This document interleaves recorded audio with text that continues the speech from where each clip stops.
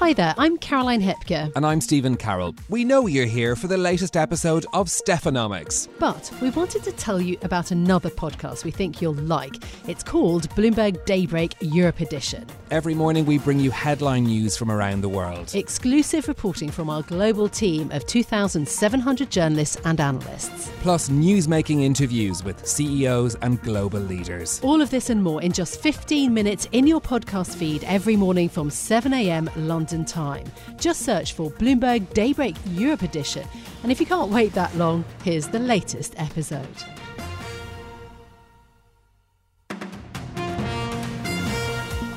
Good morning, it's Tuesday the 16th of January here in London. This is the Bloomberg Daybreak Europe podcast. I'm Caroline Hepker. And I'm Stephen Carroll. Coming up today, Iowa delivers a resounding win for Donald Trump in his bid for the Republican presidential nomination. America and the UK warn commercial vessels to avoid the Red Sea as a merchant ship is hit with a ballistic missile.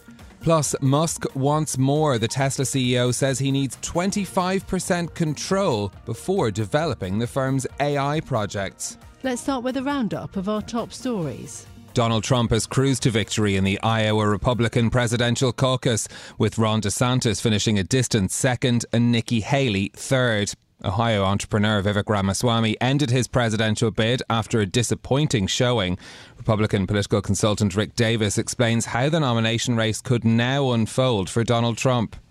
If Trump does run the table and gets both Iowa and New Hampshire, a really unusual thing, then he's got 4 weeks to consolidate his hold on South Carolina. And we've seen early polling. The campaign hasn't gotten to South Carolina yet, so it's not reflective of a real campaign.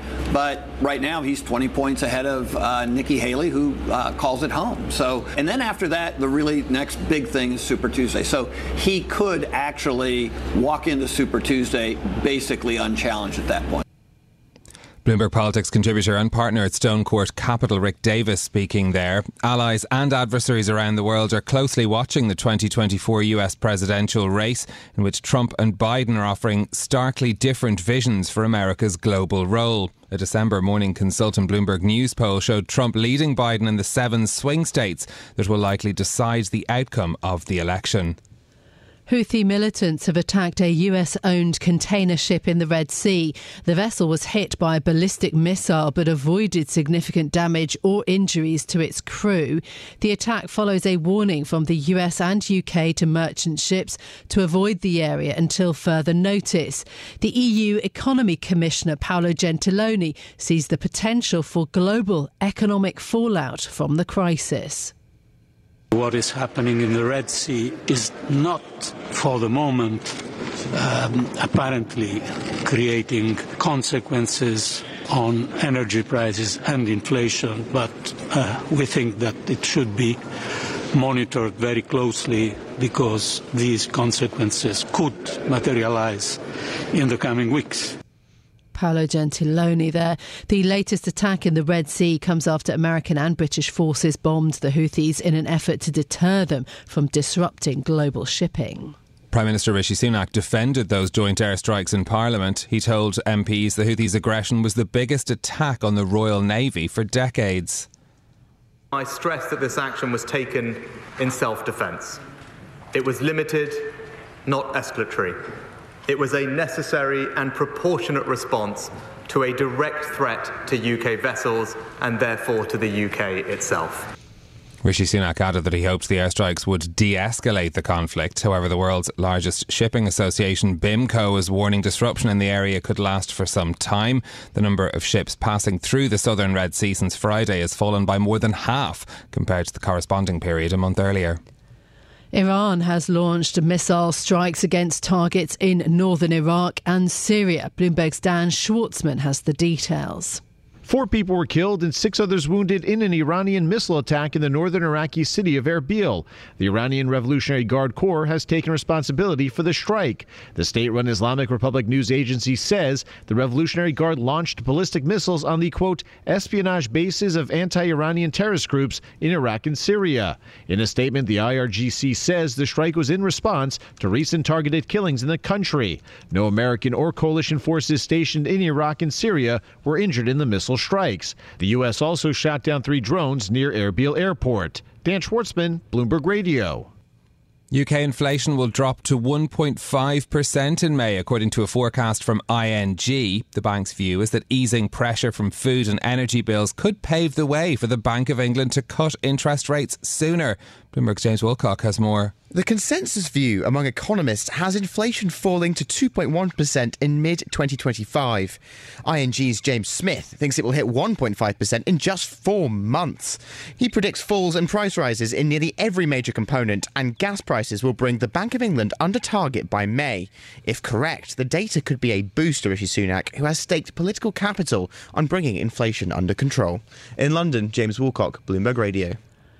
Apple will remove the blood oxygen feature on its smartwatches to avoid a US ban if an appeal fails. The International Trade Commission ruled in October that Apple's devices violate the patents of medical equipment maker Masimo.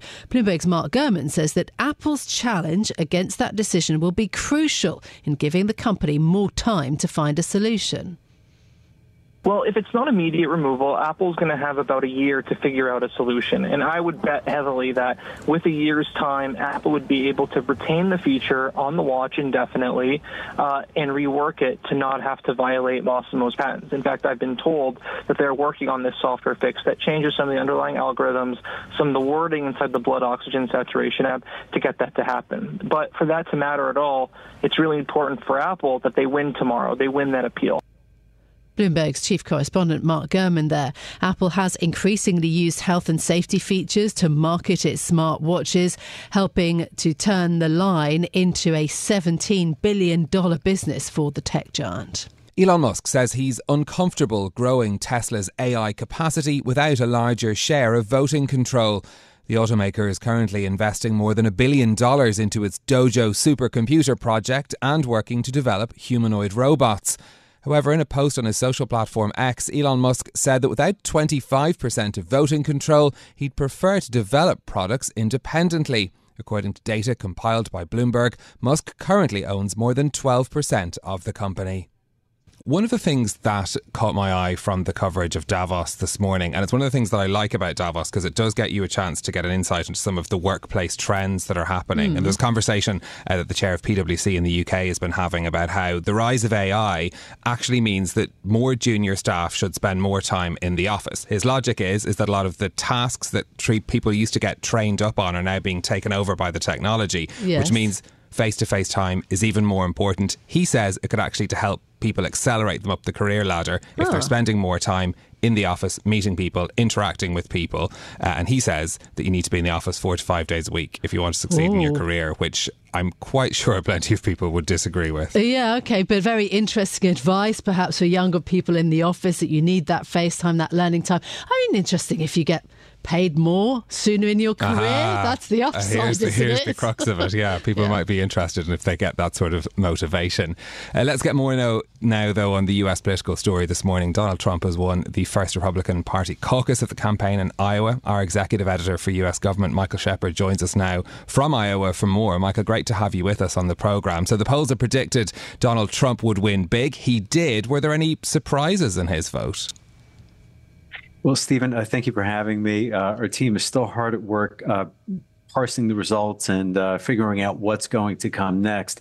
As for surprises, look, results in any election are always a surprise, as polls can sometimes get it wrong ahead of time. And in tonight's caucuses, it was unclear beforehand just how much support Donald Trump would get. Iowa voters are famously independent-minded, but he did end up with 51% of votes from caucus goers, and that's even more than the support that was projected in the final poll of a authoritative local newspaper taken days before tonight's caucuses. OK, so that for Donald Trump. What about Ron DeSantis, who came in second? What does it mean for his campaign and indeed for Nikki Haley? Well, let's start with Ron DeSantis. And that's a good question, Caroline. I'm glad you asked that about him, because for Ron DeSantis, this is a vindication of his all-out bet on Iowa. He really banked on trying to win the Hawkeye state. He spent so much time in the months ahead of the caucuses. He visited all 99 counties in the state, crisscrossing, visiting so many different voters. He set up an extensive ground operation. He brought in allies from Florida by the busload and plane load to go door to door days before the caucuses in freezing cold temperatures. So it showed some motivation and actually had some effect. Now, for Nikki Haley, look, the last thing she needed heading into New Hampshire, where she has bet big as a stepping stone to her home state of South Carolina, the last thing she needed was a third-place finish. She had hoped to do well enough to Iowa to really use it as a launching pad into New Hampshire and then South Carolina, but it didn't work out exactly as she had hoped. And that last poll I just mentioned, taken days before the vote, had actually shown her finishing ahead of DeSantis here. And the field already narrowing after this caucus. Vivek Ramaswamy dropping out of the race. What went wrong for his campaign? Well, Vivek Ramaswamy never really caught fire with more than just the segment that he really appealed to, the very independent-minded and even more libertarian voters. And in places like Iowa and South Carolina, it was hard for him to fit in. His message just didn't take hold. And he, in essence, sort of acknowledged that during his speech. He said in the campaign, his speech tonight endorsing Trump, he said, in tonight's race, there are two America First candidates. Now there's only one with me leaving. And that, of course, is pointing to Donald Trump. So he was signaling that many of the positions that he was espousing were already ones that were reflected by Trump. And he has now thrown his support for the former president. OK. Just lastly and briefly, then, the key things to watch out for next as we move towards the New Hampshire primary that takes place next week.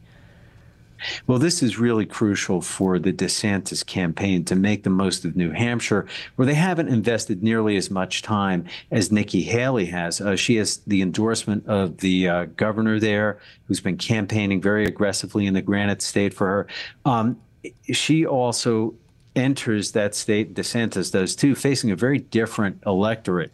It's not nearly as conservative as Iowa, so we could see a different result. It could pivot and actually leave Nikki Haley ahead of Ron DeSantis, but behind Trump. But we'll have to see there. Trump is seeking to turn his absolute majority win tonight into something that will allow him to pivot sooner to this general election matchup with Joe Biden in November.